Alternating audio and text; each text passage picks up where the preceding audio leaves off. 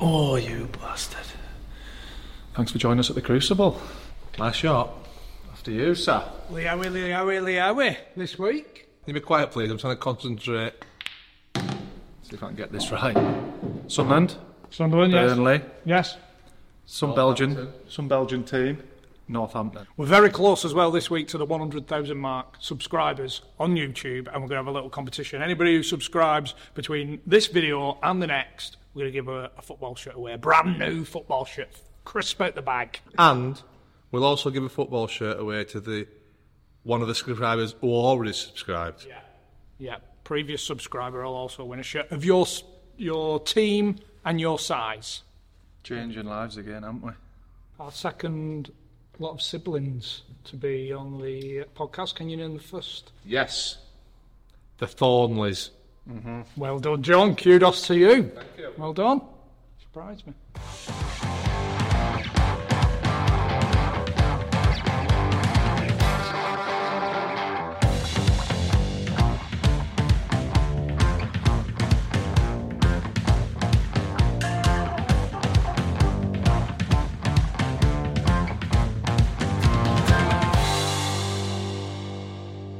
Favourite Sunderland songs, isn't it? The best ever. I started it. No. I started every week now. And from my point of view, it's true. So it's still a firm fan favourite, isn't it? It is. It gets sung all the time. Sometimes I go to the away games and I could be stood there with a cap on in my coat watching that season in the winter, and I'm stood there and there's like lads of 19, 20, younger, singing the song, and I'm stood right next to them. No idea. No idea. Somebody mentioned the Nigeria, and I can't remember Steve telling that. A friend of mine's in the forces, and some of his mates trained some of these guys in Nigeria, these Nigerian special services and stuff like that. So I believe there was some sort of sky or some sort of event for the Premier League, and there was a minibus turning up in Nigeria in Lagos. So they were turning up to do some event anyway. So I think there was, I think Jamie Carragher was in there, Neville, Lampard, and I think even Rio Ferdinand was in the bus. Supposedly they've turned up, obviously, to this hotel. It's high security. The barriers are down. There's about 6 guards, big Nigerian guards, all with guns and rifles. And so they just said papers. So they're all having to hand the papers out, and they're all looking in, checking the papers, checking who they are and stuff like that. And he just gives the papers back, and he just nods to the guy to lift the barrier up. And as they're going past the big guy goes, Leowie. And Steve's like, fucking Nigeria. But some of the British service guys were telling them to do it. So but even in Nigeria gets sung, so I'm pleased about that. Did you start at Ipswich? I did. So did that come out? Would you believe the story is I'd been at Newcastle. Not as a schoolboy, but it's, when the school holidays turn up, they invite you to come and play. So I went there, and the Ipswich Scouts saying us play centre forward there, because my Sunday team, where all the scouts used to come because we had some good players, I played right side, and Clive Mendonca actually played in the middle. So what the scout only just seen us for the first time play centre forward, and he just went, can I bring you down? And then we went down. I think I was 14, but I was 15. And he took a load of lads from Scotland and the North East, and it was virtually like a North v South collection of players, and it was a huge, as I said, there's about 12, 24 players there, and we just had a massive game, and it was just right up my street, and I was signed on from Ipswich, and it was fantastic. Again, for Ipswich then, at that time, we're a big concern. Yeah. How did you find moving away? Couldn't wait. Yeah, I couldn't wait.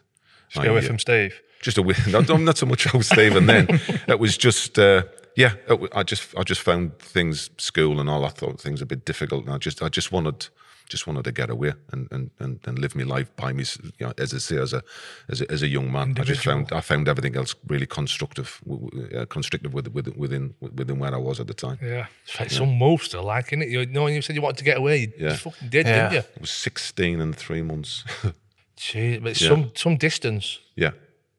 But do you know what? I loved it. I really loved it. The way they looked after you in Ipswich was great. You went into digs, There was a lovely couple that looked after us. I was by myself, but travelling in, I was only walking distance into the ground.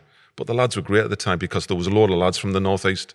As I said, this guy who I don't know if he can mention his name. He works obviously special forces and stuff like that. He was there at the time as a goalkeeper. I've known him since I've been 4 years old. So there was like the same and a few other northeast lads. So it was a real good clique of group of lads that we that it was great to be there. Did you get a chance at Ipswich? Any around the first team or not like that? I was close. I mean, it was tough the first year. As again, I was a gangling, 6'2", weighed about 11.5 stone wet through. But within that year, I grew. I was getting bigger and stronger, and then I came back when I was just obviously 17, and I was banging the goals in. I mean, really, I was playing well. And then I think it was around about halfway through that season, Bobby Ferguson came, who was manager at the time. We were playing Watford in the reserves, and I think I'd scored about 9 or 10 goals already. And he just said, "Keep yourself right." He said, "You'll be in the first team on Saturday." They were playing Bradford away. And I went up with the ball I think I'd scored. I chased the ball through, and it was Tim Shaw with the goalkeeper. We went together, and he landed and broke my ankle. Oh no! Yeah, and as I come off, it was just before half time. I come off, and I was just sat in the treatment room, and the physio went to Bobby. He went, "I think he's broke his ankle," and he went, "You silly cunt," and walked away. That was it. So I had all this time off and tried to get back, but it's then difficult. He gets the sack. But I'd only just signed pro contract, and the freaking game was 5-4 as well at Bradford. I thought I'd definitely been on the score sheet. And that's just how life changes for you at football, and that's what we were talking about it. It's odd, sometimes you get the breaks literally, and sometimes you don't. Yeah. How long did you sign? That first contract? The first contract was till the end of the season. So I would just get myself fit, and he gave us one more year. But then he got sacked, and then John Duncan came in. But I'd done my knee a couple of times as well, even pre-season. I was going through a few bad injuries, and again when I got to 19, I was told I'd never play professional football again. Really? Yeah, I damaged my knee. They took all the cartilages out, and it just says you're done. You're done. Hell. Yeah. There's no that. What did you do at that stage? Did you think that's it? I am done. Yeah, Joe, you're just coming over the operation. I'm in the hospital bed, and I'm just off waking up, and this is what the surgeon tells us. And at first, I'm like, "No, I've dreamt that, man. That can't be right." Second opinion. Yeah, but they had the physio come, and he went, "You're doing well. We'll help you and see what you go, but you'll have to." That's it. And did you enjoy being like football, like the football crack and everything? Oh, you thought I want to do this for the next 15 years. That was my life. I've never done and thought about doing anything else in my life. So I've obviously come home. Would you believe it's like you leave the PFA, pay you up and stuff. So 1,500 quid I got. 1,500 quid for my service. Thanks very much. Yeah, and when I did get back to football, I had to pay the fucking PFA back. Did you? Right? So they wanted the money back. The retirement. Aye, the retirement thing, that they wanted it back. I thought, right, what can I do? So I thought, well, I knew people who were in the police force, and so I just thought I'll just do that. So I was about to go to an interview for the police force, and I got a call one evening to say, "Do you fancy coming to Belgium? Having a trial over there?" And I says, "Oh, well, I'll have to think about it." He says, "When you go?" And he went, "I'll pick you up at 6 o'clock in the morning." So I went, "I said it, I'll go." I was there for nearly 3 years. But again, it was part-time, so I was able to do the part-time stuff, manage the knee. But that's what I ended up doing, and I ended up getting back into it. Where did you do all your rehab and that from your... Just did it myself. My knee didn't actually heal properly as well, so it was half bent, so I never did the stretches, which again affected us. When I eventually got back into football, it was the kneecap was always rubbing. So I played the rest of my career and was on the sign for Sunderland with this really, really bad knee. It's just unbelievable. Your mum's, there's a phone call, your mum's answered it. It's for you, and you fancy coming to Belgium? Play football, it just says, yeah. Pick us up at 6 o'clock in the morning. Who was it? Who called you? It was a local scout called Gordon Ellis. It was Ellis anyway, I can't remember his first name. He'd played over there in Belgium. Right. And I went over with a lad called Danny Olsen, because I'd started to get fit again a little bit, and I played a couple of games for Gateshead. I think I played 6 games, scored 6 goals, and I was promised like 100 quid.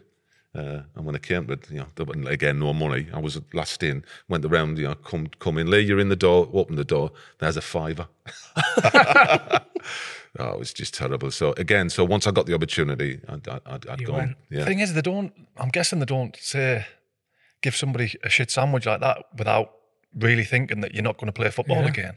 So how did you prove them wrong that your knee ended up being all right to even play part-time? Well, it wasn't, because I've got a knee replacement. That's a problem. I shouldn't have played. I'm suffering the effects now.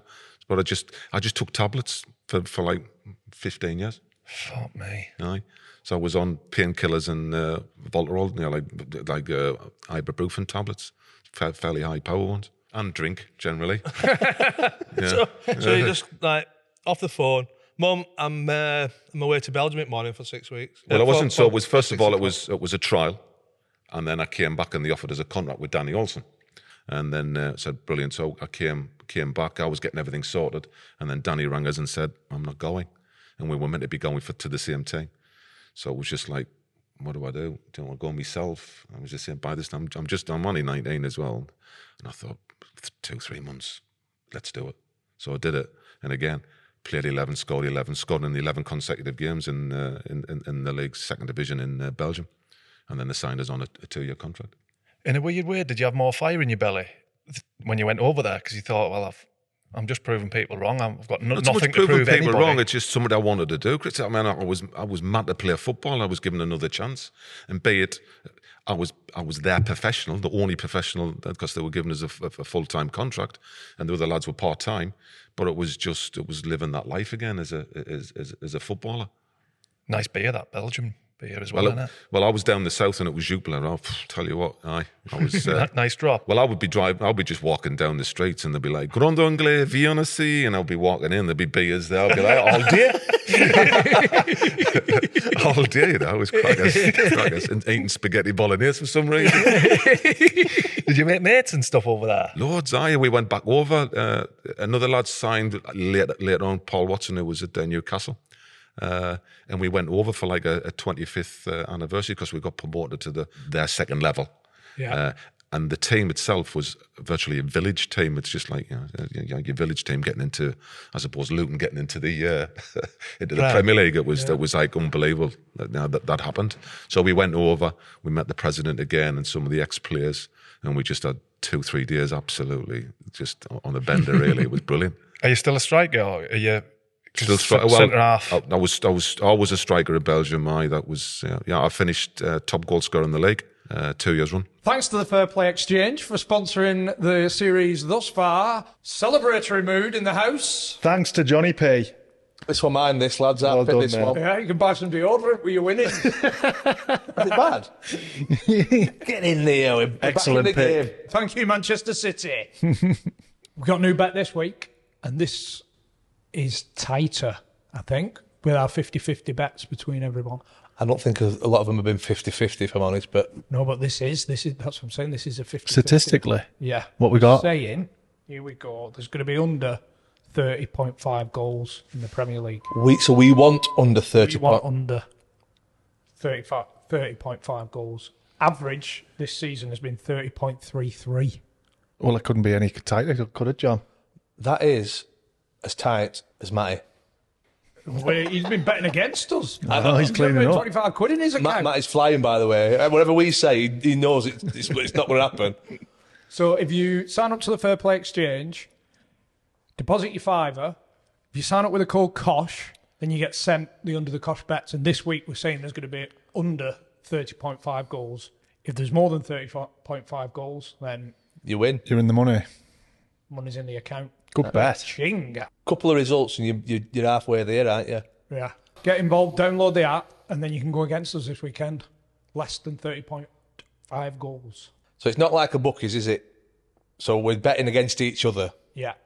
No high street bookie, taking your money, no commission. No slices being cut off. Exactly. No commission exactly. whatsoever. It's just us against you. Just betting against your mates. Bit of crack. Have a bet during the golf. Bit of a game of FIFA. What else can you do? Anything really, can't you? First one home on a night out. Yeah. Who can eat the most pancakes? You eat many pancakes? Nah. But please do gamble responsibly, and you've got to be over 18 to take part. Be over 18. Links in the description. And use that code KOSH, and then every week you'll get sent a KOSH bet. This week, I think we've got a chance. The KOSH bet.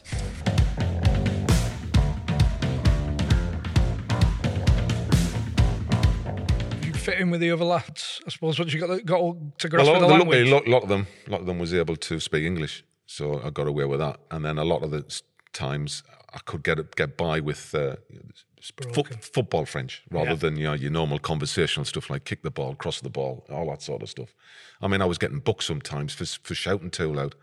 And one of the times, the referee pulled the chairman and said, "The Grand Anglais," he says fuck too much. I said, "I'm crazy." I was still young, but I wanted to score. If one of the wingers didn't cross the ball, I was gone nuts with him. So yeah, it was.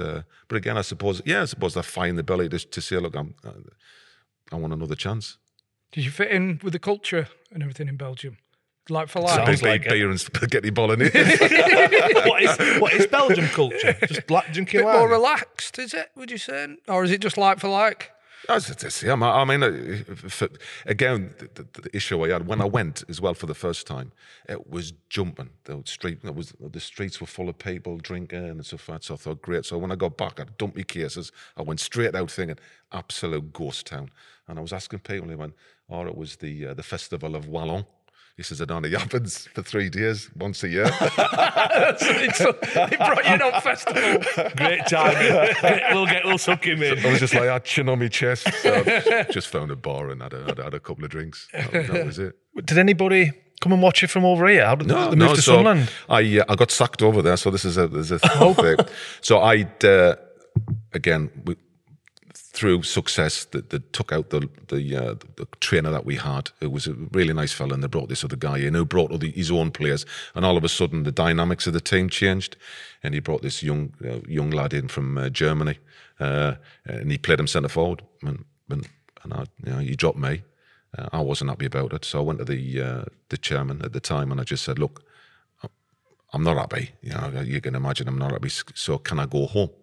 And he went, "Well, you'll have to pay for it yourself," because at the times I used to get 4 trips back to the northeast, nice flight out to Brussels to Newcastle. But he says, "You'll have to pay for it yourself." And I says, "That's fine, I'll do that." So we then, on we due back, and I was getting decent money when I was due back. Snow hit, things were delayed, and I came back two days late. And on the apartment that they were paying for us as well, there was just a letter on saying, "You've breached your contract." Off your pop.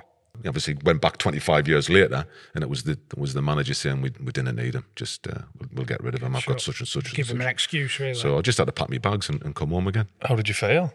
I was fucking devastated. I had an apartment. I was getting decent money, and that was it. So I was again, back on the door. But were you not like getting any interest from higher Belgium teams? A couple. I went to one, but again, towards the end of one season, I had this pelvis problem. Again, the injuries. I had this pelvis problem which affected us, and I just wasn't right when I went for a trial there because they were trying to sell us. But I just ended up coming home, and again, I just got a job working for BT. And I was in the mail room at BT, and then trying to sign up for a couple of clubs. But before the Bossman, they kept me registration. Couldn't play for anybody. Refuses. I won't be going back for this 25th anniversary. If I would, I'd be tuning someday. Yeah. Well, that was the way I was part of the time. That's what it was. They wanted money. They wanted money for us. They thought obviously that was worth a few quid. So this just says until somebody buys you, we're keeping your registration. So not paying you? Not paying us either, no. So I was working for BT. They had a fax machine. I kept faxing the FA and the PFA every day to say, can I get me, release me forms. And eventually it was agreed after 1 day less than a year that I could play non-contract football. So again, just for your non-league stuff. So you couldn't even play? No, not only for the League? Doug Sunday League. Couldn't play for anybody. So I had nearly a year out. But in hindsight, maybe it was good for my knee. So I came back. I signed for Seaham Red Star, which is a local team. A few of my mates were playing just to get back into it. And then that season, I signed on half decent money for Bishop Auckland, and I was playing on a Sunday. So I was earning okay money, and I started scoring goals. And then Terry Butcher took over Sunderland. I knew Terry and the backroom staff, Bobby Ferguson, and I just thought, I'll get a chance here, if I keep up. So the scout John Carruthers came to watch us against Durham City in the FA Cup, scored a hat-trick. Then Ipswich was wanting us back. So first of all, I was Ipswich first. Played against Charlton. I was playing up front with Goddard and scored the best goal I've ever scored in my life. Absolute worldie. Top corner from about 25, 30 yards out. They wanted to sign us. And they said, look, John Lyle hasn't watched you, so will you come to... And I said, look, can I please first go back to the North East and Sunderland? Because I've been invited to play, and it's Sunderland versus Newcastle at Roker Park. And I just want to play it. And they went, that's absolutely no problem at all. You can do that. So I went up there, scored within 2 minutes, and then come off at half time, and Terry Butcher offered us a contract for Sunderland. Fuck me, Lee. This is probably the biggest roller coaster of a career up to now. Yeah. Like, I signed for Sunderland. He signed £500 a week. I was getting more money working for BT, playing on a Saturday and playing on a Sunday. So I actually signed for Sunderland professional football, less money than I was getting. massive Sunderland fan. Huge Sunderland fan. That was it. I mean, you can imagine. I've lived and breathed it for all my life. I'm just huge Sunderland fan. To get that opportunity. Yeah. Was it a reserve game then, I'm assuming? Reserve game. Newcastle. It was about 15,000 there for a reserve game. We won 4-1. And I mean, I've still got the team sheet. There's some good players on there, especially from the Mags at the time, because they were going well. I think this is 93. So they were going well. It was Keegan era. That must have been some moment for you to score in that game, coming from BT office. Yeah. But just before I signed for Sunderland, I'd been out on the drink on the Saturday. We played Bishop Hall and I'd been on the drink and I was well hungover. It was absolutely freezing. Gets to the pitch, our home pitch, and there's like ice in puddles, just ice. So the referee's going around breaking the ice so we can play. And then, jeez, that was so bad. The ball gets played. I'm half running. I feel absolutely ill. Anyway, I get tripped and I just land in one of these puddles. And I just get up and I'm like, I'm off. I'll see you later. And so I was sat in the change room, and I just sat there and just thought, "What are you doing, Lee? You finished, son. You've had it. You've absolutely had it again." 2 weeks later, I signed for Sunderland. I mean, talk about a roller coaster. I was just about to pack it all in. You've had two retirements by the time you're 22. How old are you at this point? I've had. So I was retired at 19, and then I was. Sabbatical. 22, 23. I was sacked and just on the scrap heap, really, with nothing to do. And then end up signing for your boyhood team. Yeah. What, 24? 23, nearly just gone 23. It was just before my 24th birthday. I've signed in March 1993, and then made me home debut against Portsmouth. I think Portsmouth got 2 sent off, and I come on for like 5 minutes, which was great. Like at Roker Park. At Roker Park, guy. So when when you got back back into it with Sunderland, is you all right, and you're thinking, I can play at this level. I think I'll be all right at this. Again, in our era, you didn't say it. You just said, Just kept stum. Just kept stum. Did you have a medical and no. touch your toes? Yeah, it was exactly just that.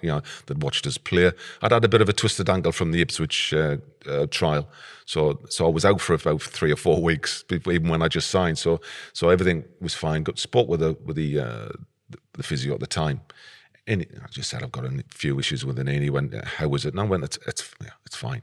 That was enough for him.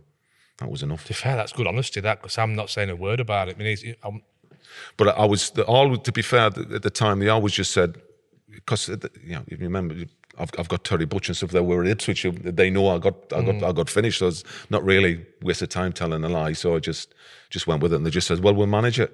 But I knew then, if I'd had a couple of days off, they'd have probably released us, so I wouldn't get in the team. So I trained every day. I just made sure I was taking my tablets, lots of them. Remember your first goal? Oh, Birmingham. Is that when John Kay break his leg? So John had just shoved it through to us. I've just stepped over it and, would you believe, curled it with my left foot and near enough in the top corner. And then minutes later, he breaks his leg and he does the infamous canoes off the pitch. Yeah. So that was when I scored. What was the dressing room like? 'Cause we were speaking about Don Goodman before. It was terrible. Terrible when I signed. I mean, I had Terry Butcher, who to me was an absolute icon, was a hero. I'd watched him put foot through doors. I watched him, nearly strangle Gary Speed. I watched him do so much. As a manager, he was awful. And I've met him, many times before. And he just says, it just didn't go well for him. Just didn't go well for him. But it was them and us. He seemed to alienate likes of Gordon Armstrong and Howey and just got on people's goat, to be fair. And it was just always arguments within the dressing room. Amongst players and staff? Yeah. But mostly it was them against us. It was seemed to be the staff. I mean, at times we would play shit and Terry was obviously player manager and he'd just sit there and wouldn't say anything. It was because he was there and he was thinking about his performance, I'm guessing. And the likes of Don and say, "Are you going to fucking say anything?" And then it would all kick off again. I mean, he came in once to we played Newcastle. Should have been called off. Should have been called off. It was absolutely lashing there, but it was live on some TV program, and we'd just come back from Scotland, and he was missing. Nobody's seen him. It was an hour before, 45 minutes before, and then he turns up with his head shaved and saying "No surrender." And we've got Irish lads in it, and Republic of, I knew what the connotations were. They were like, "You're fucking joking." And this is before we got out. And then the first thing Butch does when he gets the ball, he absolutely huffs it out. And we're like, we got beat 1-0, it should have been 9. Should have been 9. The manager's turned up 45 minutes before the game. With his head shaved and shout, "No surrender. We're going to parachute in like paratroopers. We're going to get the job done and then we're going to fuck off." And then he said, "No surrender." And we're like, Just imagine him on his own. This is minutes before we're going out for the Tyne-Away derby. He's thought that through in his head, just alone in his hotel room or something. Just, what am I going to do? It's not going well. There's only one thing for it. Just looking at mirrors. That was the end. That was the end for him, really. The lads that was it. Train everything. Too far. The lads will love this. Yeah. Come in. I mean, we were he come in. Oh, he was through the door, shaved head.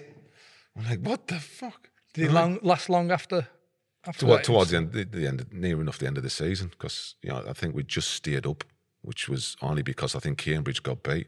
Did he get any more jobs after that? Managerial? I think he ended up managing a hotel, up in Scotland. I think that's what he did. He's still managing now. Yeah. Come on! Yeah, Basil Fawlty they call him. Get out there and collect them glasses. So I can imagine that would be quite disappointing, that though. Hugely. Like somebody who you see as an absolute hero. Especially when I've just said this is my club. Yeah. And the transition from being a supporter to a footballer took us a little time. Because I'd be getting in the bus and I'd be like, to God, no, so you fucking shit the deer. And you're like, let the fan on the bus and they were going, "Will you fucking sit down?" And I'm like, fucking hell, just bawling and stuff. And I'm just kicking off. And they just wanted to sit us down. But to see Butch from being what he was into a manager, that was took the tear. And it took us, I'm saying, it took us about 6 months to really acclimatise to being, it's like as a professional, you've got to be professional, you kind of, completely, it's a job. And it's some of the players don't feel it like I felt it, and I found that difficult. Did it get better under Mick Buxton? No, it got worse. Mick was dour. Mick was absolutely dour. So we spent most time doing shadow play and fucking nothing else. Well, you look at the record. I mean, we hardly won any, and it was like 0-0, 1-1, 0-0, 1-1. That's about as exciting as it got. We're a good squad of lads, though, in spite of the. Yeah, I mean, we got some young lads come through, and then, as I say, Tippy turned up, and then Andy Melville. That year, we just before the transition, before Reedy came, so we were always struggling. But there was a good group. There was a good group of local lads. Who's Tippy? Phil Gray. Phil Gray. Tippy. Aye, Phil Gray. Centre forward. We got him from Luton. We had Alex Chamberlain. I played with his son, I think. Tappy. No, I did. I played with his son at York. Really? Yeah. No, it might have been one of the Greys. I think Tippy's got a son. I think he's. I mean, Phil playing then. There could be any Grey. There could be any Grey in the world. To be fair, his nickname was Tippy. I'm not even fucking pillicking either. I played with 2. His mum were half all right and all, by the way. He listens and all, so it's... Duffy. Tippy, Tappy, and his mum Tuppy. That's a Spanish football thing, isn't it? Tippy, tappy, tappy. As I say, it wasn't until Reedy turned up that the whole picture just changed for the team. But you look at the players that were there, it just needed, I wouldn't even say half decent, man. Just somebody to come in, just lift the spirits. It just made it joyful. You went from being, I just don't want to even go in. I mean, Mick Buxton for me, again, so I was playing centre forward and centre off. So me one of my first games as centre off, he put us. We were playing. I'll tell you the story behind this as well. So we went to we were playing Tottenham, and it was the FA Cup fourth round, and it was on Match. You know, it wasn't like Sky then.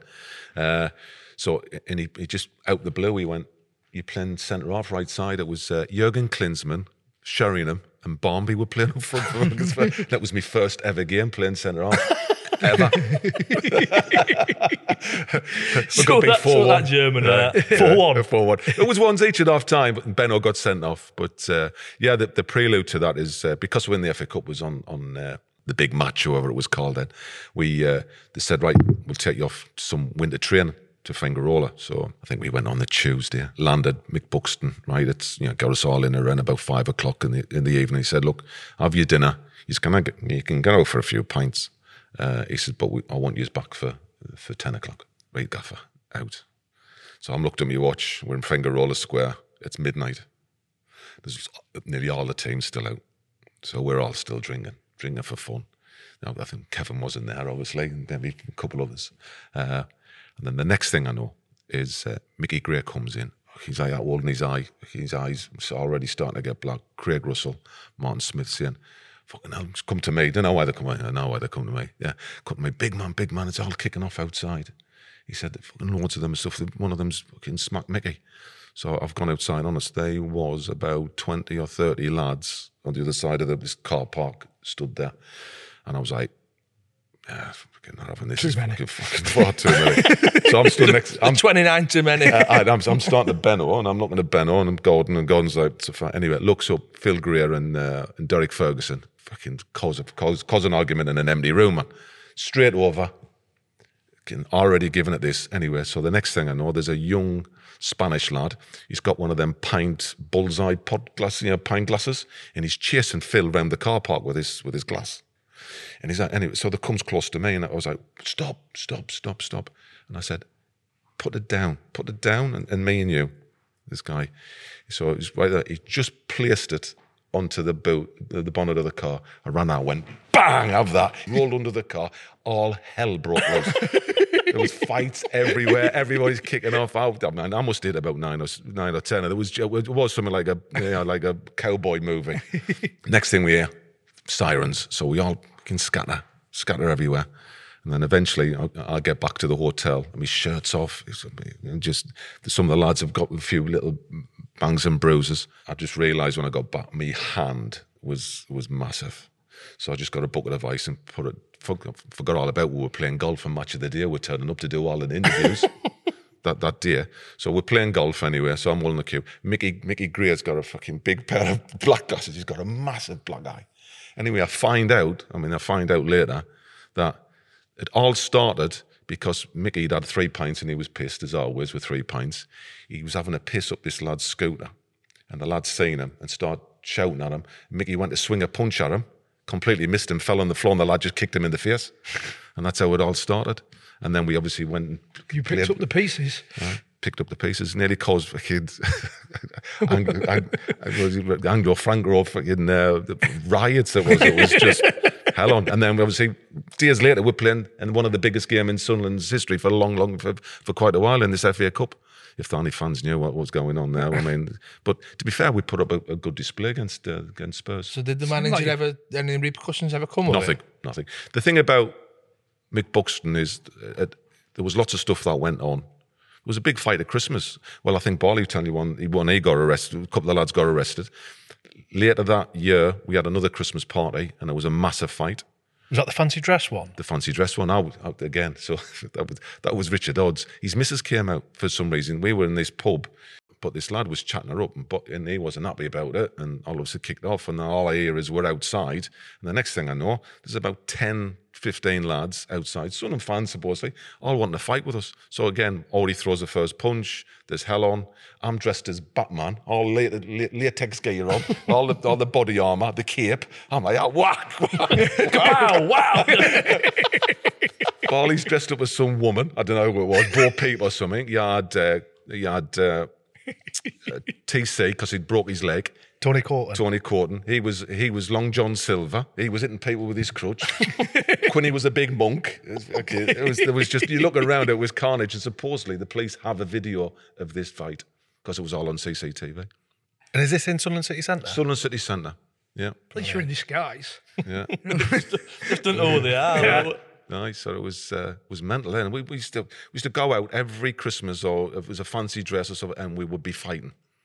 Do you never think just to go somewhere else? Well, we tried Newcastle, and that didn't go down too well. Let's go somewhere else. Let's go somewhere and be inconspicuous. Yeah. We'll go Newcastle there. Can you remember much about the Bally one?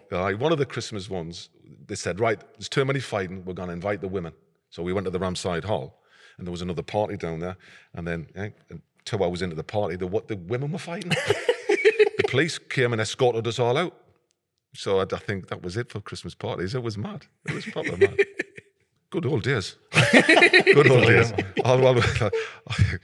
We played for Sunderland and fought our own fans.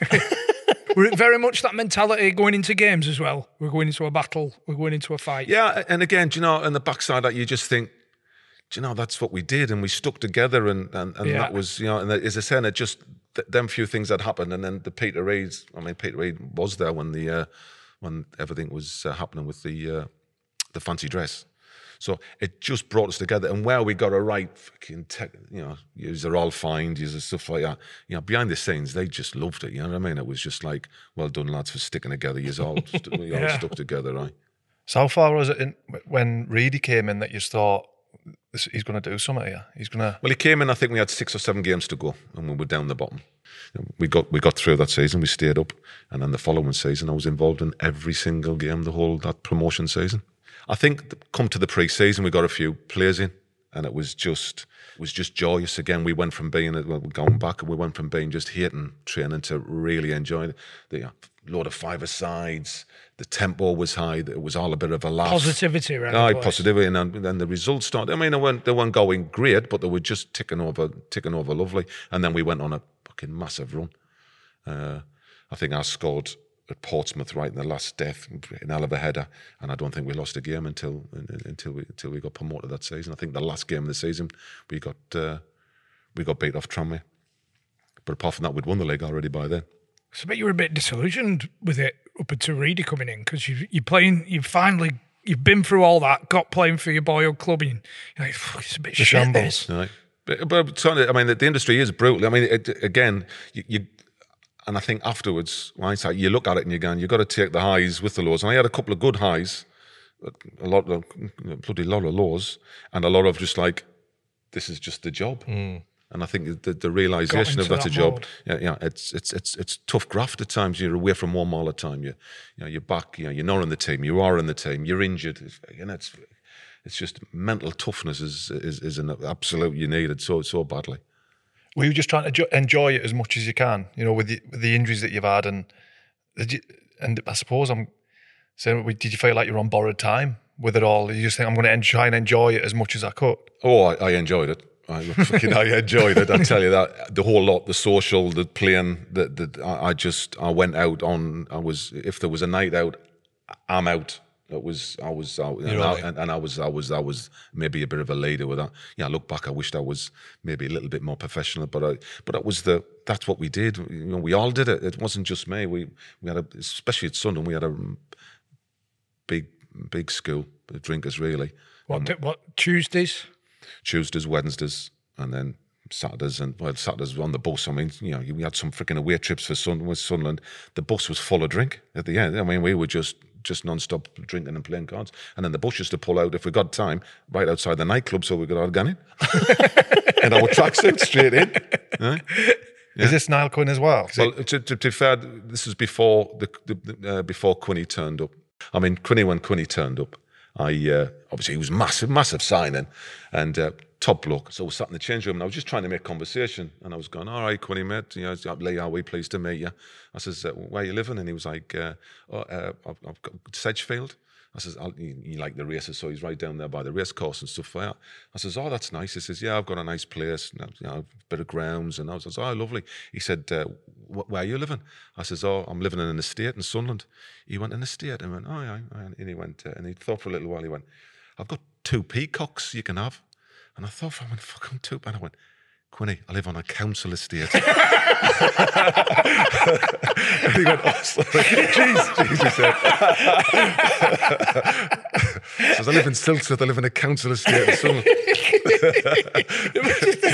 Who's got 2 peacocks? And I went, "I've got 2 peacocks. Because at first I got 2 German Shepherds, and I'm thinking, German Shepherd, and then I thought, just clicked, the penny just dropped. He went, "He thinks I live on like an estate." I went, "No. Take the peacocks. Have them. Okay, now. So were you like, like your pals and all that? Obviously, a lot of them Sunderland fans. Were you like their hero? Yeah, well, do you know, we all turned 50 and we all went out for a beers and stuff, and, you know, you just, remember them days and stuff like that. And a lot of them just said, we just were so proud to have a friend that played for Sunderland, which was fantastic. But you know what? They kept us fucking so grounded. So as soon as the game had finished on a Saturday, I would obviously players' lounge, have a good few beers, and then I'd be straight into town. You know, and fans used to be, you know, you'd be just around you, and you'd be going, "Yeah, you're fucking good today," or "You were shit today," and stuff. I know, I'll just have the banter. But I always been with my mates, so just my mates from school and stuff, and so we were just always having a few beers. Yeah, and if I was on the bench or stuff, they would always rib us and stuff, but they just kept us really, really down to earth. And I'm still mates with them now. We're all still mates on WhatsApp groups. It's boring as hell, but we keep in touch. But it's nice, you know. Yeah. So, Did you play much in that Premier League year? 14 games. But again, I mean, in and out. But Andy Melver got injured, so I was going to have a run the team. And then we played Leeds away. So we're coming half time 1-0. I'm playing against Brian Dean, and I've had a good game. Oh, so you're back at centre half now? So I'm back at centre half now. So once Reedy took over towards the end of that promotion season, I was playing more centre half than I was centre forward. Probably maybe 60% centre half than I was centre forward. Then the Premier League, I was coming on a sub. If I wanted a sub and I wanted a goal, I'd obviously throw us up there. But generally, if I was starting, I would start at centre half. But I was playing against Brian Dean, and I come off at half time. They'd scored just before half time. And then I went in and we had Sam Allardyce, because Sam Allardyce had just been sacked by Notts County. And he just, you know, really had his piece, said what he wanted to do. Bobby did a little bit, and then I just went for a quick piss before we went out. And he followed us in the fucking toilet, Sam Allardyce. And he was like, "Fucking get the bastard, fucking kick him, fucking get right up his arse," and I was fucking coming out. I was like, you know, it doesn't take much me to wind me up. I went out there and I thought, right, I'm fucking gonna fucking have a fucking right go here, Brian Dean. You know, I've had him under control, but I thought I'll fucking be aggressive with him. Anyway, 10 minutes in, throw in to his feet, and it's just bounced, and I've come from the side of him, and I went to fucking smash him. He's just lifted his stuff, smashed on my ankle, just broke it, and I didn't want to believe I broke it, but I heard a crack. And I carried on playing for about 15 minutes. And then the ball went out the top of me and I tried to turn and I knew I was knackered like. Did you blame Sam? I would have, you know, you would, wouldn't you? But it just took me mind off being, you know, as you say, you're just trying to play. I'm in control to being out of control. Yeah, and I broke it, but that rehabilitation, we'd had a new physio as well called Nigel Carnell, and I've come off, but we've got a 2-week window where it was internationals, or coming up to the Christmas period as well. It was December. So Mel's injured. We're playing Tottenham 2 weeks' time at White Hart Lane. So I was like, you got to get yourself fit. And Brady's going, will you be okay? And I was lying to him. I was going, no, I should be okay. So I had a word with the physio, and the physio went, I says, I'm not sure. I think I'm going to need an X-ray first before I do anything. He went, you're okay? And I says, it's sore. I went, look, I'm all right to manage pain. I says, I'm telling you, it's sore. And he just says, no, you're all right. He says, have a jog round the pitch. And he says, put you on the trumpet. So I'm on the trumpet one day, and the next day I'm coming in, and I says, it's killing us. I'm having a anyway. He wouldn't believe us. So I rang Gordon Ellis, and I says, Gordon, you've got to get me to a hospital. I says, I'm in agony here. I says, he'll not fucking listen. So they had the x-rays, he come out, he went, you've detached your ankle bone. I was like, fucking useless. So I ended up having another operation. So they put the nuts and bolts in there. And then I played the rest of it. Once it was fixed after 6-8 weeks, I played again. I got back into the team, played again, and they had to take all the nuts and bolts out at the end of the season. So what was Gordon Ellis doing? So at first of all, good, sorry for Gordon, he was a prison guard, but he had his physiotherapy qualifications. So he was just coming in to help at the time, Gordon. Right. So every now and again, the prison service knew he was doing. He was just coming in match days and he was helping. Anyway, this Nigel Cornell, even though he was meant to be good, he's fucking rubbish. I'm getting done for libel, but he's also really shy. He wouldn't go on the pitch. Do you know, if you were injured, he wouldn't come on. He didn't want to come on. But really didn't know that until one of the first games. So we were playing live on Sky. I broke my ankle. Can you just come here? Can you just come here? Yeah, he wouldn't come on. Well, we didn't know this. He was just having a word with Gordon. And so Gordon was sat next to him.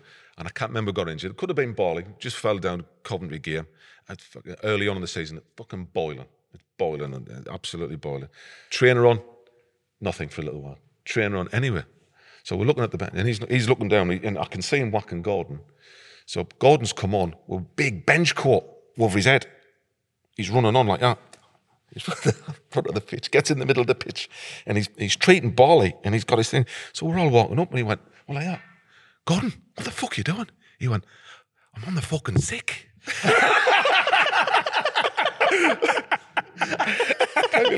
He's on the sick. So he came full time after that. I think he was couldn't get the cameras to see him, so he was like, oh. But that, like, as if he's got you on the trampette as well. Aye. I mean, he at times as well. I mean, there was like the TC Tony Courtney. He smashed his leg in smithereens. So they put a rod in, stuff, and he was meant obviously to come through his rehabilitation and keep it, but he kept taking his crutch off him. So eventually, when he came back after 6-8 weeks, it bent. So they had to break it again. Well, so they took the crutch off to try and get his strength. It took him to walk for more strength, but it actually then it wasn't. So a lot of the stuff, he didn't last long. I'm telling you, he didn't last long. But he was not only wasn't he good, he couldn't even get on the pitch. They didn't even treat you. On the sick. I'm on the sick. Right. Did you ever push back from going to centre back from striker? Were you disappointed? Did you feel you were a better striker, or again? I just wanted to play. So I was a player that was always in and out. So I would have a run on the side, 3 or 4 games, and it just wouldn't quite work, or I wouldn't score because we weren't on top of at all at times. It was always a struggle and changing and put Craig Russell in, bit of pace, or we want the big lad on. And so when they said go back to centre half, and to be, I felt more comfortable then at centre half as well because. Generally, you've just got to head it and kick it, and I was aggressive anyway, so it suited my game probably a little bit more than being a centre forward. And again, and people don't realise at the time is my knee was deteriorating as well. So and it was not quite, as I say, it wasn't fixed properly as well. So did you see it as like a preservation thing for your career, maybe knowing that your knee weren't right? You stepping back from that intensity. I wanted to. I made it, when I went to Burnley and stuff, I tried to make it clear that I was wanting to be a centre half because centre forward was too much. It was too much. But I just wanted to play, and that's one of the reasons I left Sunderland. I just wanted to play because we'd getting promoted. I'd played the last 14 games of the Premier League season. Freaking just went down. You just never scored enough goals. I think we had the highest points scored in the Premier League at that time, and we went down. And we played Sheffield United, the first game live again on Sky on the Sunday, and Andy Melville was back in the team, and I was just disappointed. I couldn't understand. It probably was the right decision. Melville was a better centre-half than I was, Nobody wants to be dropped. But I just didn't want to be dropped, and I just wanted to play, and I knew I was on borrowed time, and I just wanted to play as many games before it was all over. And hence I went to Burnley. Tough decision what fucking decision that was. Fucking hell. Yeah. Was it Stan that signed you? No, it was Chris Waddle. So we played. Chris Waddle he came to Sunderland. Came to Sunderland, was brilliant for 7-8 games, and then I just mentioned I'd come away, and I was just like, I just fucking want to be away. And the next thing I know, I'm in my house, and I get a phone from Reid. He just said, "We've just accepted a bid for 200 grand from Burnley. Waddle wants you." Were they League One? Yes, as well at the time. So I dropped them down. So I went from Premier League. So Premier League last 14 years. Then we got relegated to the Championship. Yeah. So I was thinking there was going to be a season of Championship, but then I went League One. But again, at the time, I was like, just want to play. Yeah. Just want to play. You thought there might have been some other Championship clubs interested, but you just first option to leave. It was Waddler. Yeah. So I just said the gaffer says, he went, to be fair to Peter Reid, he went, Lee, I don't know what you can steer. He says, I'm happy with you. You know, you're a good lad, you're good in the dressing room, all that sort of stuff. But you knew he we could have still keep you in and out. He went, it's up to you. But I went down to Burnley, and at the time, so there was Chris Waddle, rest of them, it was Glenn Roder, it was Gordon Sid Cowens, and Chris Woods, the keeper. So that was the backroom staff. I mean, they're all freaking living legends, really. So they're all brilliant. Well, sorry, living legends, bless them, Roder. And so it was like we sat down, we were chatting about the contract and stuff. Yeah, have a Guinness, have a Guinness, have a Guinness. I was about 15 Guinnesses in. And I was like, no, I'm not signing. After about the 16th, I went, fuck it, I'll sign. Fuck it. Give us that pen over here. I never had a clue, didn't know who they were signing. I at the time, forgot what they told us. just as I signed. So, fucking hell. And then I turned up, they played Watford. I never played because I was obviously a bit hungover. So Watford, and then the Monday I was training, and then I went to the training facilities. I was like, fucking cowsheds and shit pitches. And what have I done? Did you just have to embrace it though? I just tried. You got to. I've made that decision now. I've signed. And again, a right contract. 1,200, 3-year contract, 20 grand sign-on fee. So, right. So it was decent. That 16 pound weren't too bad then. So it wasn't too bad. So for that was all right. You know, and then moving expenses and stuff like that. So I could relocate. So I got all that, which was okay. But again, I went down, and that was a fucking basket case of a place. The players didn't like Roder. The players didn't like Waddle. It was all over the place. It was all over the place. And I turned up, you know, in my half nice car because I'd gotten a half decent pay rise at Sunderland, and I think some of them, you know, they were League One players at Premier, and I think that who's this big time bastard? Yeah, and if you met us, I'm definitely not big time. You know, I just turned up, and it was just like, all right, okay, and then we just got off to the worst starts. You scored in your first game. Scored my first game. Lincoln in the Cup scored, and then we played at home to Brentford, I think. David Ayres got sent off. He told the management to fuck off, and he was in there. And then I was centre forward then, and thereafter I moved centre. It was just a really bad start. And then they made me captain, which I think was the worst thing they fucking could have done, because I went back to centre half, and I was playing well, but we couldn't score. We just went like 6-7 games without a goal that season, and whatever we did, it just was really a real struggle. And then, I mean, it come to the end where we were playing York City away. I think we'd scored 1-0. There wasn't much left of the game. Marlon Beresford's in goal. Marlon puts the ball down for a goal kick, runs up, kicks the floor. The ball rolls just out the box to Rowe. It was and he scores. One's each. We were like, fucking hell. And then score the last minute, 2-1. Got beat. Oh, fuck. That was one. So we're all floor kickers. So we're all in. Just trickle out. So we're all in for a big chat. Barnsley's gone nuts. Everybody's just losing the loaf, and it was horrendous. Like, what was Waddle like as a manager in terms of commanding respect and training? And to be fair, when it come to training, and he used to play himself, he was the best player on the freaking pitch. He was kidding me as a Waddler. He'd fucking ping it everywhere. Did Waddle find it frustrating managing players, with all due respect, who weren't ever at his level? He wanted to play a certain way of football. And I'd came down from the Premier League and Championship, and, you know, being able to pass it. And that's what he wanted to do. And that's what happened early doors. So he wanted us to put into fate. Midfielders didn't want the ball, and we would just give them goals away. I mean, the teams were just pressing us and just tapping the ball off us and scoring. It was pretty hard. And then the next time I'll get it, I'll be looking up to pass it, and all I would just see is arses, and you're just having to then huff it for 50 yards, and that wasn't my game either. I was thinking, fuck, my leg will come off, never mind my knee. So it was torture. It was torture, to be fair. But we stayed up. But I became you know, the figurehead of, like, everything bad about Burnley was me, and it was one of them clubs where I was fucking hated by the fans as well. Was you? Aye. Stick.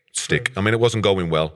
I'd had a couple of really bad performances as everything was just turning. The pressure was getting on me. And then he put a centre forward against Northampton for some reason, and he dropped Andy Cook, and Andy Cook was their best goal scorer. He was a fucking club hero. Putting you under more pressure. Putting under pressure. And I was fucking trying my knackers off, but it just again wasn't working. And then I went for a chance and just went for a dive and header, but I was wide. It was too wide. I'd roll just on the side of the pitch, and I could just see the fans' fears. Fucking hell, they were ferocious, spitting, fucking calling us all the names under the sun. And then the next game was against Bristol City. And when you just, there's an hour and a bit before the game and you just wander onto the pitch and you're just looking around and stuff. So I stood there, there was about a handful of maybe 15 Burnley fans. And I'm just walking around and I'm getting, Howey, you're fucking useless. And I walked out and I went, lads, I haven't even fucking started playing yet. For fuck's sake. I says, it's not going to make us any fucking play any better if you're going to abuse us. And then they were like, first of all, you thought, oh, they've got it like, and I got to the tunnel and I got in like, you're fucking still useless. Okay, then putting your strip on for that, you're just thinking, oh, you get to you. Oh, big style. I mean, I'm thick-skinned and I'm strong. Yeah, been through freaking, traumas in my life, but it is tough. I mean, I can handle. You've had a bad game and you're gone out. Like I just playing Sunderland, you can get your fucking useless to the league and all that. So I can get that. Didn't mind it from any of my managers. But when it's constant and you are the hate, because I felt as though everything wrong with Burnley, and it was I was there, figure point for that. That was there, top captain. Of the, and you're having it. What were the players like were you though? You said they were a bit standoffish with you when you first signed. Did you obviously grow into it? And the lads, I got a couple of half decent friends and stuff there, but it wasn't the same cultures. Like the lads who we brought in from other clubs, they all decided to live in Manchester. So when I was on the end, I'd stopped just on the outskirts of Harrogate, and then the other lads were like the local lads, and nobody went out and nobody did anything. So it was just like there's no way of really getting to know them. Completely different from what you'd had at Sunderland. So we were close knit over there. With fight, everything about it was just so close to like as soon as training finished, everybody just wanted to get away, boosh, and it was just like, oh, okay, nothing. No tennis, no messing around.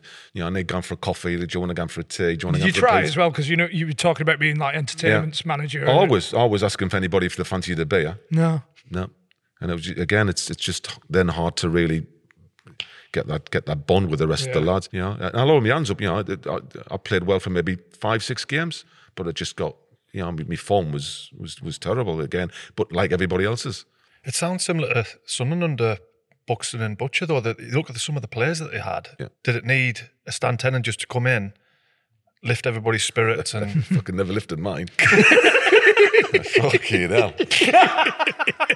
It was even worse.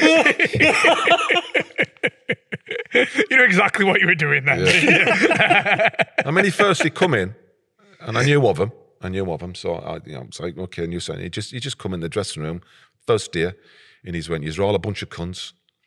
You nearly got promoted. You nearly got relegated to this fucking great team. You're fucking useless. You're useless. You're shit. And he went, can anybody take a long throw in? And one of the lads went, I can. He went, you're in my team. The rest of you, I'll fucking make my mind up. And I thought, oh, that's where we're gonna play. So that was it. So he went out and he just called us a bunch of. But it just got really bad. And he was sending Sam Ellis to dig with me as well. What you doing? Where you going? Where you living? Well, so I was living in Harrogate, but Mrs. didn't like it, so I was travelling in from Sunderland, so that all got stopped. Get yourself into the office, right? You're moving in. I ended up moving in with Glenn, so Glenn Little. So the deal was I would cook, he would drive. But all that sort of stuff was going on, and then the game started. I put, again, I feel as though I'm a good pro. I work my knackers off, get myself fit in pre-season. And then I'm in his starting 11 for the first couple of games, and then we play. I think we'll play Bury in one of the cups, midweek cups, and I'm broken. I just says to him, everything hard grounds and stuff. Like me back was killing, and we had loads of injuries. Everybody was struggling, and he got Sam to come and just begged us. He says, look, Lee, we've got this young lad called Scott somebody or other. He was 17. He was going to be making his debut against York on the Saturday. And he needed a season. He needs somebody to help him. And I went, I can't play. I says, I'm twisted. I'm completely broken. So on and on and on and on. And so eventually, I just went, I'll play. 16 pints, yeah, fuck Yeah. it. So again, nice fucking warm day. Running, I was fucking. I had that Creswell. He was at Man City when they won the third division of York. Big, tall lad, gangly, but he ran the channels. He was running the channels. Oh my God! So it was about 2 minutes before half time, and we got a throw in, and obviously it's a long throw, and he wants me to get up. I'm on my knees. So he can't get up. I went, I'm fucking knackered. He went, fucking get up. And I just turned around and I'd lost my steam was coming out my ears. And obviously it was there. I just went, will you fuck off? And anyway, threw in, blah, blah, whistle blows. We're all in the fucking change. You know? So I'm sat there, fucking sweat's pissing out of us, me back's killing us. So I'm just sat next to Steve Brotherwick and Mark Winstanley. So he just comes in, the door throws open. He went, you fucking dare take to me like that? He went, anyway, you're fucking sacked. And I said, fucking good. And I just took my top off and threw it at him and just went straight into the shower. And then I heard, and you're fucking sacked and you'll never play for the fucking game again. I didn't know who it was, but he sacked fucking 2 other players there and then. It changed it anyway. I heard the boots gone out. And it was Steve Blatherwick and Mark Winstanley went, what the fuck did we do? I says, fuck. And I just got my gear on and I just drove away from the ground. And I could hear, as I say, the match commentary going on, and then off I went. But I only got so far up, game finished, and you went, you're in tomorrow. What, phone call? Phone call, you're back in tomorrow. So I turned up, and it was just a running session. Who called you, Stan? No, Stan wouldn't call us. So he kept giving Sam to give us a call. So, and that was the start. So I went, and eventually I went to see him. He went, I'm telling you now, you'll never play for Burnley again. He said, so that's it, you're done. And I said, that's fine. I says, you'll have to fucking sell us. I've still got a year and a bit left on my contract. And he went, you've had this money, you've had that money, you're a fucking... He just was just horrible to us. Anyway, so I turned up for the training with the lads, and he went, you're not training? He said, you'll wait to the end, and Mick Doherty will train you. But it was just a running session. It was just doggies for about fucking 45 minutes. So this was what I was for a little time. He's just doggies, and then eventually he got Sam to come and say, will you come in on tomorrow morning, another morning. This has been about 3 weeks now. He told us I wouldn't play again, and I've been running me knackers off. He went, he come in, he went, we've had Stoke who want to take you. He said, but I've told him to fuck off. He says, you're not going. I was like, what? He went, no, tell him to fuck off, you're not going. He says, you can stay and run with them, Mick. Oh, stop. I was fucking furious. So I just thought, well, fuck him. So then I just went on the drink. That was bad. I was just turning up for the running session. I got Glenn to drop us off in the morning. I was fucking completely hungover every training session. Just completely tossed it off. Did you ever think about did you just breeze through the running? Or did you... Oh, I was. To be fair, Mick Doherty played for Sunderland, and I'd met him a few times, and he was a really nice gentleman, and he was devastated he had to do it. I mean, he was really devastated, so he just gone do that, and he knew I was just gone through it, and he never said a word. He just knew he had to give us 20 of them, 15 of them, and stuff like that, and then in I went. But I think Glenn spoke about his relationship with Stan, and it was love-hate. They used to get onto him all the time. Can you remember any examples? Because the bottle on the bus, the head tennis. Yeah, do you remember? Well, it'd gone. So I'd gone by the time all this happened. So Glenn was but he was always a big character. Glenn, funny. I mean, I loved his. I was saying I used to live with him. But I remember one weekend he said we'd had the weekend off. And he'd got a decent contract. He just bought a nice car, like this Rover something or other, which was a decent motor. And he'd only had it a few days, and he'd already getting 3 points on his license. And I was like, you fucking nugget. Anyway, he said, I'm off to London. He says, you're all right by yourself? I says, oh, well, I've got to stop here. So off he went. He said, by the time he come back, on the way down, because he was flying, he'd got stopped by 3 constabularies and got 3 points in every one. So by the time he got back, he had 12 points on his license. He's your driver. My driver, but he appealed, and I think he was all right for a little while. But yeah, but the whole argument was that then Northampton came in for us. Again, it was Ian Atkins, who I'd had from Ipswich, who was played with Ipswich with, and he was at Sunderland. He was assistant manager to Terry Butcher, and it was all agreed, and I was going to go down, but I was still owed 20 grand. Stan wouldn't give us it. And he knew I wanted to be away as bad as well, but he just went, you're coming back in training, then you're coming back. I says, I'll fucking see you first thing in the morning then. And there was silence for a little while. And they just fucking slammed the phone down.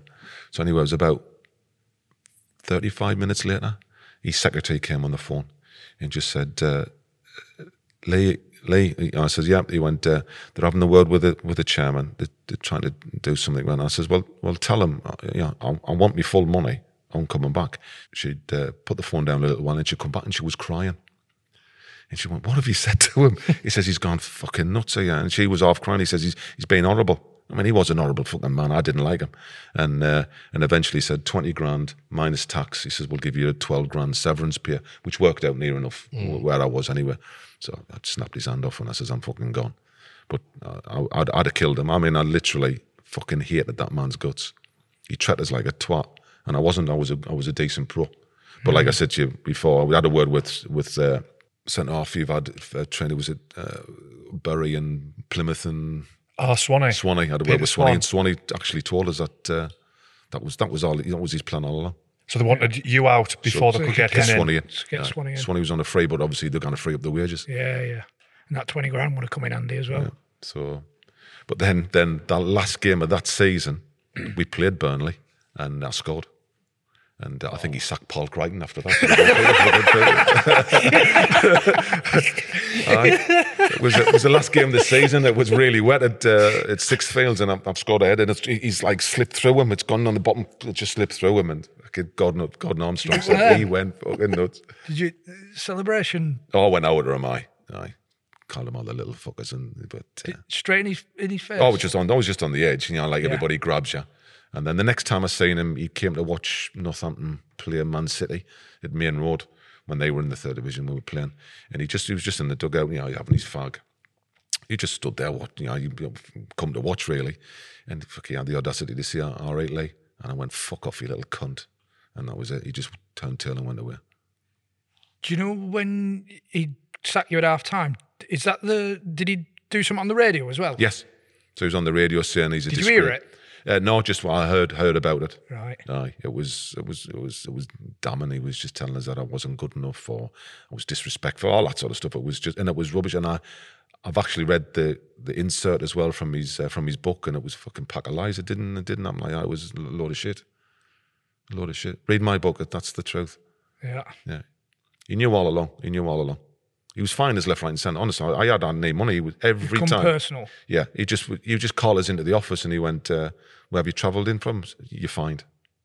You just find as a week wages. I had the PFA on. It was torture for around about 8 weeks. And what was the period from him coming in to you leaving? Well, you imagine he came on for start of the season, pre-season, and I think it was the fourth game in. He said, "I'll never play for Burnley again." And then it took him probably another 8 weeks to get me out. Right. Yeah. So it wasn't. I can't understand why he turned the Stoke thing down. Well, like, what rhyme or reason is it for that? Fucking just show your nastiness. Unless it was just to wind me up even more. Don't know the truth of it. It's a strange one. No. Where's he from? Is he from up here? I think originally he's Sunderland, isn't he? He's from one of the mining villages. I wonder if that Stoke thing weren't even on. Because you want to get Peter Swan in, whether that's just a dig at you or Stoke. I told him fuck off because that's the way he was. I've heard people say he says things just to put, you press your buttons and stuff like that. So whether or not that was complete lies, I don't know. Because I didn't have an agent. I was just working. It wasn't so somebody's rang us and said, "No, we've got this and we've got that." I was, I didn't need an agent. I wasn't any big time in football star. Did you feel like it was a fresh start at Northampton then? It was great because I knew Kevin Wilson, Jockey Wilson from Ipswich, the old days, and Ian Atkins, and I got on with a few of the lads there, and then eventually they signed a few lads from the northeast, which was fucking brilliant. And so we turned out having another drinking school, and then it was carnage, to be fair. How were you when you first went to Northampton fitness wise? You know, if you said you just were on the drink all the time. Yeah, it took us a couple of weeks. Yeah, I was always, even though I was drinking, I was only maybe that for around about 3 weeks, 3 week bender. But I'd become accustomed. I was, probably the stories. I was a fairly big drinker, to be fair, at the time. And when I got to Northampton, I got bigger. But you enjoyed it on the pitch. I enjoyed it on the. I loved it. Loved playing. Again, it was just loved getting the physicality, the aggressiveness, again, I just loved the battles, and it, as I say, I live by the sword and I died by the sword. I'm ruined, completely. I've got bolts in my back, rods in my back. I've got 2 knees done. I've got my ankles done. I've snapped my ankles. The elbows. There's not much left of us. I've smashed my nose millions of times. I've got cuts on my head. But I put my head in where I shouldn't, because I played on the edge, really, of played on the edge of lawful and unlawful, but mostly it was unlawful, I guess, where I was at the time. Do you like the dark arts? And all that sort of stuff. There's loads. The amount of footballers I meet, and they're going, "You did that to me." Have you done that to me? Yeah. I mean, the Jeff Thomas thing and stuff like that. I mean, poor Jeff, I just went through him, and he was out for over a year. Did you feel bad about that one? Not at the time. But, later life you do. But he was giving it out and giving it the big large, and he was kicking people, and he was a bit of a bully himself on the pitch. And then I went on, and all I thought about is, if I get the chance, I'm not holding anything back. And it did. I was centre forward at the time. He was midfield, and it just broke in between us, a proper 50-50. And I just tore into it. I just went there. But I knew what I was doing. Just skimmed the top of the ball. So is that how you just saw it?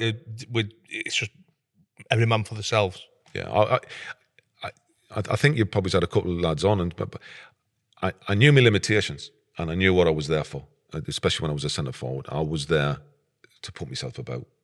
End of. If I grabbed a few goals and stuff like that, I was there to mess a few people up, scare a few, whack a few goalkeepers, whack a few centre-halves.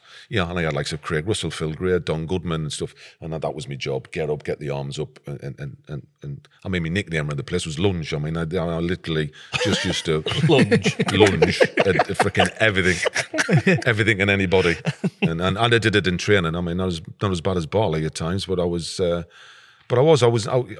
nasty. When I crossed that line, I was a nasty piece of work. Was it over the line? We talked about it quite a lot. Yeah. The switch. Yeah. I mean, at times it did, spill over. Yeah. As I say, I'm fighting. At times with my teammates, I've maybe gone a bit too far as well, personally. And I just think sometimes, when I look back now, I regret that. But it was the school. It was the biggest man who's the hardest, who drinks the most, all that sort of stuff. And I was one of them. And how do you look back on that era now? I loved every minute of it. I mean, when I think about it, I couldn't have played now. Limitations with my knee, all that sort of stuff. But then I just had the fucking time of my life. You fit in well to that mentality. Era. That was my era. I just that was. I mean, if I went back further, I would probably have been okay as well. When they were kicking each other up a height, I'd have been fine. But soon as I got into the 2000s and stuff, I'd finished it. I finished at 32. But I went on, still, because I couldn't stop playing football, even though I was taking virtually a wheelchair onto the pitch and throwing myself on. But I couldn't stop playing football. But I knew professionally I was done at 32. I was going to ask, but I think you've just answered the question. You said you were earning more money at the Mail when you first signed for Sunderland. Any regrets about that? Again, amount of people, Sunderland fans, will come up and go, "What's it like? What was it like? What was it like?" And I'll be thinking, "Are you a Sunderland fan?" All my life. I said, so if I said to you can play for Sunderland tomorrow, what? Oh, and I went, it's just exactly how I felt. And it took, I still now, when I look back, with great pride. It just that I was able to represent Sunderland Football Club. And some, poor times with some, we got promoted to the Premier League. I was playing Sunday football 2 seasons before then. I was playing in the Premier League. And a few years before then, I was told I'd never play football again. So for me, it was just some turnaround. Some turnaround. But again, for all them operations, for everything I've done, I still wouldn't change it for the world. It was just, and I've made some great friends. And I've got some half decent stories. I wrote a book about it and stuff. It's just some things that I would just think. I used to tell people this story, and they couldn't believe it, and they would say, "Write it down, write it down." But I never really had the time or the patience. But after 10 years of being persuaded, I actually did get it down in writing. Did you come up with a name for the book? I tell you what, would you believe the name came in this room? Really? We had a do on. It was Premier Passions. It was the 25th anniversary or the 20th anniversary, and there was a big do, and the big top tail was here, and there was a compare, and obviously Quinny was here, all these honours, and this one Barley and captain, blah blah blah, and it says and Lee Howey decidedly average. And everybody started pissing themselves laughing. And I always had it in his head, this decidedly average, massively violent. And I had friends in the thing, and they just went, "That just sums you up." As I say, it was a play on words, but I thought it was great. I wasn't the best of players. I was good at what I did, but like I've had before, I was average amongst that elite. When people try to give you some stick when you're out there, you just think you have no idea. I could have been a player and all that sort of stuff, and you have no idea what it's like to play at an elite level. It's you have to be a good player. But again, I just knew what I was doing. I had to knock a few people over. If you could play one game again in your career, what would you go for? Wimbledon away, when we went down. Just see if I could change it again. At Sunderland? At Sunderland, aye. Yeah. We had the fucking crazy gang last game of the season. We're 2 points ahead of Coventry at the time. And again, we had all the... It was nervousness and stuff like that, but we had all the ball. But one of the goals actually came. I've tried to head it into Audie, and it was a bit of a mix-up. Fucking Mickey Gray's fucking miles away. They've played it left, and they've gone and scored. And it was just all us, and we just couldn't score. And in the end, we found out Coventry had beaten Spurs 2-0. And we just went down. It was the massive, biggest disappointment in my life. I was devastated. Even being told I think I sobbed for about 3 days. Really? Aye. I just couldn't believe that we'd gone down, because again, everybody there was my mates. That we'd had joyous. We'd been everybody running on the pitch and grabbing you and hugging you, and all mates come up. They've got photographs of us, and with mates I went from school, lads who I've met from Sunday League football, and it was just joyous to be in. Absolutely gut wrenching. And if I could change that, that would be the only game in my life I would wish I could change. There's something in the water up here, isn't there? What were the Sunderland tribalism, fans? Just the passion that they have for the club. I love it now. I'm there all the time. I work for the club. I sit next to Jim Montgomery. I mean, Jim's, Jim, and the two of us are jumping up and down when we score. It's crackers. You just think, just doesn't leave you. That love for the club just does not leave you. I just love everything about Sunderland. I'm a Sunderland lad. I'm proud to be from Sunderland, and now I fucking love my Sunderland team because they're fucking playing well now. Unbelievable. Hypothetical question: you do really well at Burnley. Newcastle come in for you. Are you signing? Can treble me money, aye. See, I told you that. It's all about the money, lad. It's all about the money. Treble me money. Because Ramos said no, didn't he? Mm-hmm. And Fez said no the other way. Yeah. Not a fucking chance. Won't sign for that lot down the road. Well, if it was from Burnley, there wasn't much in us anyway, so they could have had a fucking crop as long as they trebled me money. But as I say, as a kid, I went from playing for trial games for Newcastle and being there around Jack Charlton era, and Gaza was there and stuff, and it didn't fit right with us. But I just wanted to play football, and I wanted to be a professional football. And for that to be fucking Newcastle, it had to be Newcastle. That's just, you just have to live with that. I'd have to fucking move, like, wouldn't I?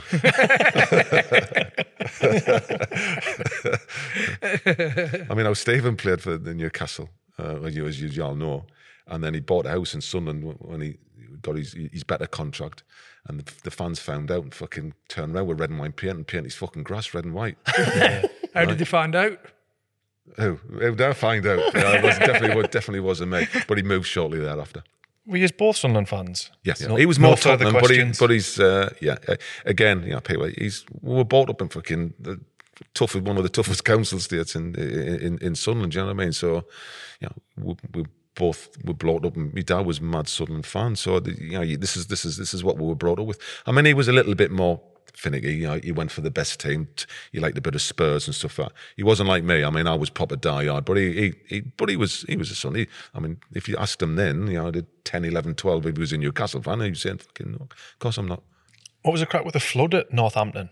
I'd only just arrived. There was a fucking massive flood. But it was pretty bad. I remember all the pictures, and where we were, I think it was a place called Fort Cotton, which was near the river, and it was in a bit of a dip. I'm a fucking 10-foot height. Training called off. Why no? Fucking not with Ian Atkins. We got no chance of getting training called off. Did you enjoy your time at Northampton? I did. There was some good lads. The first season I went down again, relegated. But again, I think I just said we had a bit of an influx of some Northeast lads come, and it just made a difference. And then the drinking school happened, and then Does everybody live in Northampton? Everybody's living in Northampton. We all living in Northampton now. And then Steve Howard came down, and he was in the north, and we were just to the disagreement of his parents. He's just like trying to keep away from me because I had a fucking reputation then, and they were like, but I was out drinking. I had lads crying, man, because they didn't want to come out with us because I was that bad. Dragging them out? Dragging them out. Aye. Richard Hall used to hide under the bed in the hotel room. He just wouldn't come out. No, big and I'm not going. Never a problem though, the drinking. There was a stage where I was drinking most days, apart from thinking I was doing good, apart from a Friday, because I had a game on the Saturday. But I was finishing training, I was drinking. So as soon as I'd finished training, I was Tesco's, lived right next to Tesco, so I would be getting 4 cans, 2 bottles of wine, and I was drinking that most days. Is it because you just enjoyed it, or? I think a bit of lonesome. So obviously, you away from your family. I had a young family at the time. Things weren't great, and they weren't moving down, so I was going to be stuck by myself. And I suppose when I went out with the lads, I fucking loved it. I loved that socialising. I loved that social life. But then, would you drink on your own? Oh, I mean, I never used to, but I started to drink on my own when I got to Northampton. I don't know why. I don't know what even started it off. But again, I just maybe think I was lonely, and I just thought I'll have a bottle of wine, and then the bottle of wine turned into 2 bottles of wine. And I'm thinking, coming in from training, I just thought, fancy a couple of pints, and I'll get some cans. It just becomes a routine then. And then it becomes a routine. Yeah. But I mean, I was doing that maybe for 5 months. But then I snapped like that, and then it just stopped. I just went. Were you able to just do that? Just stop? Well, I always like the social, but the drinking in the house and stuff, I was able to do that. And again, over time, that creeps in again, and it creeps out, it creeps in, creeps out. So yeah, and where I'm at the minute, I'm probably just in this managing sort of situation at the minute. After I finish work on Friday, I'll have a few beers, and then on Saturday I'll have a few. But then I drink on a Sunday. But if the sun under away, and I'm watching the stream, I'll be sat in front of the telly, and I'll have the cans and stuff like that, and then I might pop out and have a few beers and stuff like that. So more social than that every day. Yeah, no, the everyday thing is got rid of that. How old were you when you retired? 32. 32. But Did you see that? Obviously, when most people retire, they're like gutted. But did you see getting to 32 as an actual bit of a blessing? Like, I've got to 32, I've not done actually too bad. To say you've been writ off at 18. Both. So the problem I had is that I was finished at 32, but I didn't have a fucking pot to piss in. I didn't have any money. I'd gone through all these knee operations. I was going through a divorce. So I had nothing. So I needed to play. I just needed to play, even though I was fucked. I mean, I was proper fucked. Is that the point that it got to, that you just had to play to survive? Had to play. So I had a word with Kevin Wilson at the time. We just signed Gabbiadini. Gary Bennett rang us a couple of times to get us to Darlington to come there. But I was just getting in with a new lass in Northampton. So I just thought, you know what, maybe I'll just stay where I am. It looks like I'll get a contract. Kev's all right. So after being the pre-season, Kev went, yeah, mate, just gone up to see the chairman, and we'll sort it out. I went to see the chairman. The chairman was like, he doesn't even want money. Gabbers has got it all. He says, we've spent the whole budget on fucking Gabbiadini. And I didn't really get on with Gabbers, to be fair, when we first come. I just thought he was a bit large. I mean, we get on now, but he'll tell you now, I didn't like him. Anyway, I went down to the train and I'd had my kit on. I was thinking I was going at the train, and I was watching the train and messing around, and I could see him fucking around, and I went, I'd had a word with him, and Gabbers always used to stand up for himself and said something, but fucking chased him everywhere around that ground. Chased him and chased him and chased him. I fucking couldn't catch him. If I'd have caught him, I'd have fucking killed him. I think he ended up hiding in a cupboard somewhere before I could get hold of him. But it weren't his fault, really. Yeah, was it? no, okay. I was angry as fuck. Yeah. And then Nigel Spink was doing the goalkeeping coaches at the time, and Nigel went, "Come play for me." And I says, "Fucking, where do you?" Anyway, I'll go to Forest Green. And I knew we'd played Moor Green. I mean, I didn't know Moor Green in a pre-season friendly earlier, so I thought it was Birmingham. So I says, I was in Northampton. It's only 45 minutes, and I went, "Yeah, that's fine." Fucking, and he went, "Yeah, 400 quid a week." So fun. I mean, I was getting 1,100-1,200 for, but I just needed the money. So I just said, "Yeah, that's fine." So then, so then he rang us on Friday to go down and play a game. And he went, right, he says, the directions, and we're like, M5? I said, where the fucking hell are you taking? And I realised it was in Stroud. And for me, it was like fucking 2 hours, 45 minutes in the car. You thought you were signing for Moor Green, not Forest Green. Fucking hell. I can just imagine who it's now on maps, like you're that fucking scrolling. I just fucking just was like, and then I just get to the ground, I was like, fucking cannot move. Took us ages to warm up. And when I used to get back home, by the time I'd played and got back, I used to pull in on the street. I used to open my car door as wide as I could and virtually throw myself onto the road and then crumble up. I just couldn't get my legs out of the car. And I tried that for ages. And then I got... What's the film? DiCaprio, where he's pissed up. Wolf of Wall Street. Like that getting out of the car. That was terrible. But I played a few games for them, and that went well. I enjoyed it. And then we played in the FA Cup against Macclesfield, and it was, at that time, it was the longest ever penalty shootout in the FA Cup history. I scored mine, so I was happy enough. But then I got transferred. It was a swap deal done, and I had to get an Nuneaton. But I went there as a player coach because I got all my badges by this time. Because I still want to keep him, but I was player coach there. Was it not something you wanted to do, staying coaching? And always, Quinny got the job here, and I asked about that, and I said, yeah, if I just come up and stuff like that, and then it was like for the youth, it was like 17 grand a year, and I was like, fucking 17 grand a year. Again, if I was a lad who'd been playing and been getting 5 and 6 grand a week, like some there were, you're all right. But that had to be like from like a family. I still had kids to pay for. It was just not. And then I wrote to all the football clubs to say, this is what I'm doing. This is me coaching badges. I'm B licensed. Going on for my year.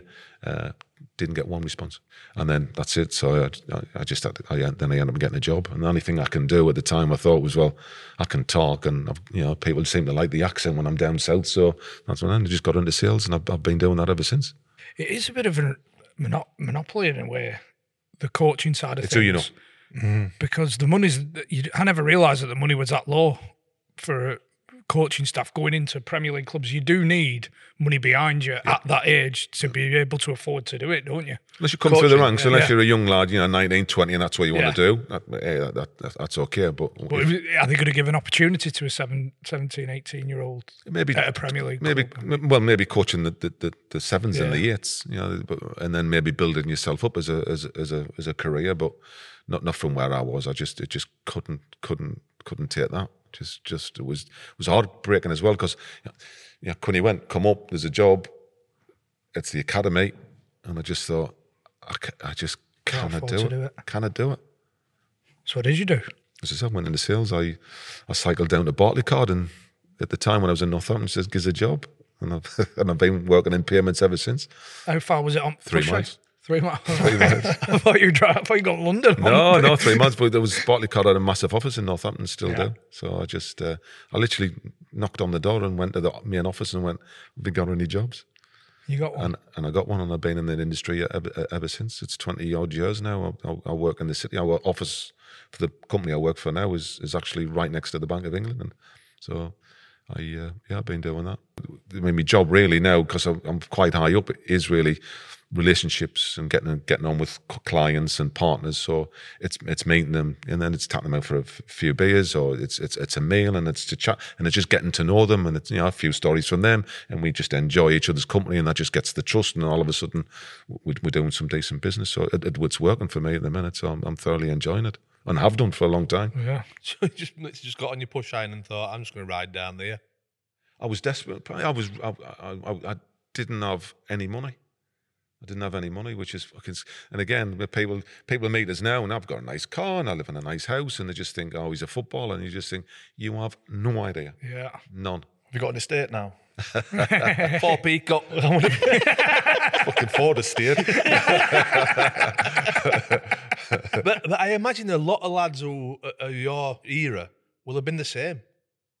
Or had long careers. Yeah, I got a job, and I think that's what kept us. I mean, you've got all the stories about the depression with lads, alcoholism, all that sort of stuff. And do you know what? Would I have gone down that path? Could have. We just had touched on it. If I had nothing to do and nothing to get up for. But I did. I had, I got a job, and I was looking forward to it. And one of them, Focus. yeah, and it was sales as well, so it was all incentive. So be the best salesperson, get there, do that, be there, and all of a sudden there was always targets to go for. And again, being a sports person, that's all I live for. I just live to win. So it was like, win this competition, win that competition, be the best at this, and I've just done it ever since. Can't get them sales by smashing people, though, can you? You can be aggressive. Massively violent. Yeah, you can just start Subtly violent, I would say. Yeah, subtly. Sign that fucking contract. We'll close the deal. Massively violent. Where do you live? I live quite No. close to that. I can pop round any time you want. Sign the fucking deal. Yeah. And I suppose because as good as that song is, I don't think it'll ever leave. So you'll always be etched in Sunderland's history, because I think they'll still be singing it in 20 years' time. It is. I mean, Must make you smile when you hear it. I love it. I love it. I mean, I'm not talking to my brother, but I remember the time it was first sang. I mean, I remember warming up, when I was warming up with Mickey Greer and Brian Atkinson, and I could see Mickey laughing. And I went, because I'd never heard it, and he went, have you not heard that? And it was about fucking 5 or 6 lads that sang it. And I start laughing and applauded, and all of a sudden 5 or 6 lads became 50 lads became 5,000 lads, and then all of a sudden it just it's been everywhere. It's on the internet, YouTube. It's fucking Chinese people are singing it. I mean, it's crackers. It is crackers. You must get a few pints more for you. And everybody, and I just say, I'm Lee Howey, and they look at us and going, yeah, I'm Lee Howey. Yeah. Nah, then. Yeah. And again, I've got you, right? Yeah. But I got introduced with the last game we played, when we played Southampton. This guy stopped us, and he went, oh, yeah, Lee, how are you? So far. And he's got a kid, and he was only about 8-year-old, fully kitted out on the kit. And he went, do you know who this is, son? And he's looking, oh, yeah, I've got no, old bally guy. He just went, that's Lee Howey. And his face went out, and he went, yeah, the Lee Howey. His face just lit up, was like he's just seen some fucking mystical fucking creature from somewhere. But I just said, that's what happens up here. You just, I can be in a supermarket and I can hear down the aisles, Lee Howey, Lee Howey, Lee Howey. And I'm like, brother is a yeah. I can't get anywhere, I'm telling you now. We'll finish here and I'll go to the pub, and I'm sure with somebody singing in the bar. Absolutely no doubt. Oh, brilliant. Yeah, top man, mate. Thank you very much. Class, Enjoy mate. it. That, mate. Okay, lads. Thank you. Brilliant.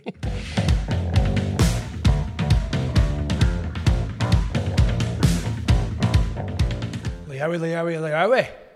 Your brother is a beep. What a story, by the way. I liked how he openly admitted that he started that song off. Yeah, it's mine. Yeah, I take full credit for that. Yeah. There is something, I know we mentioned it in the episode, but they're just Sunderland, Newcastle fans. It just... I don't think many other places, though. Scotland, yeah. What, just that die hard? Yeah, just like all they're bothered about is the football team. Exactly like McCarthy was, wasn't it? Yeah. They used to travel away together watching games. Sunderland and Newcastle fans that are just absolutely love it. Yeah, fair play. He was another old school Swanee type character, wasn't he? Loved the football, but also loved be The other side.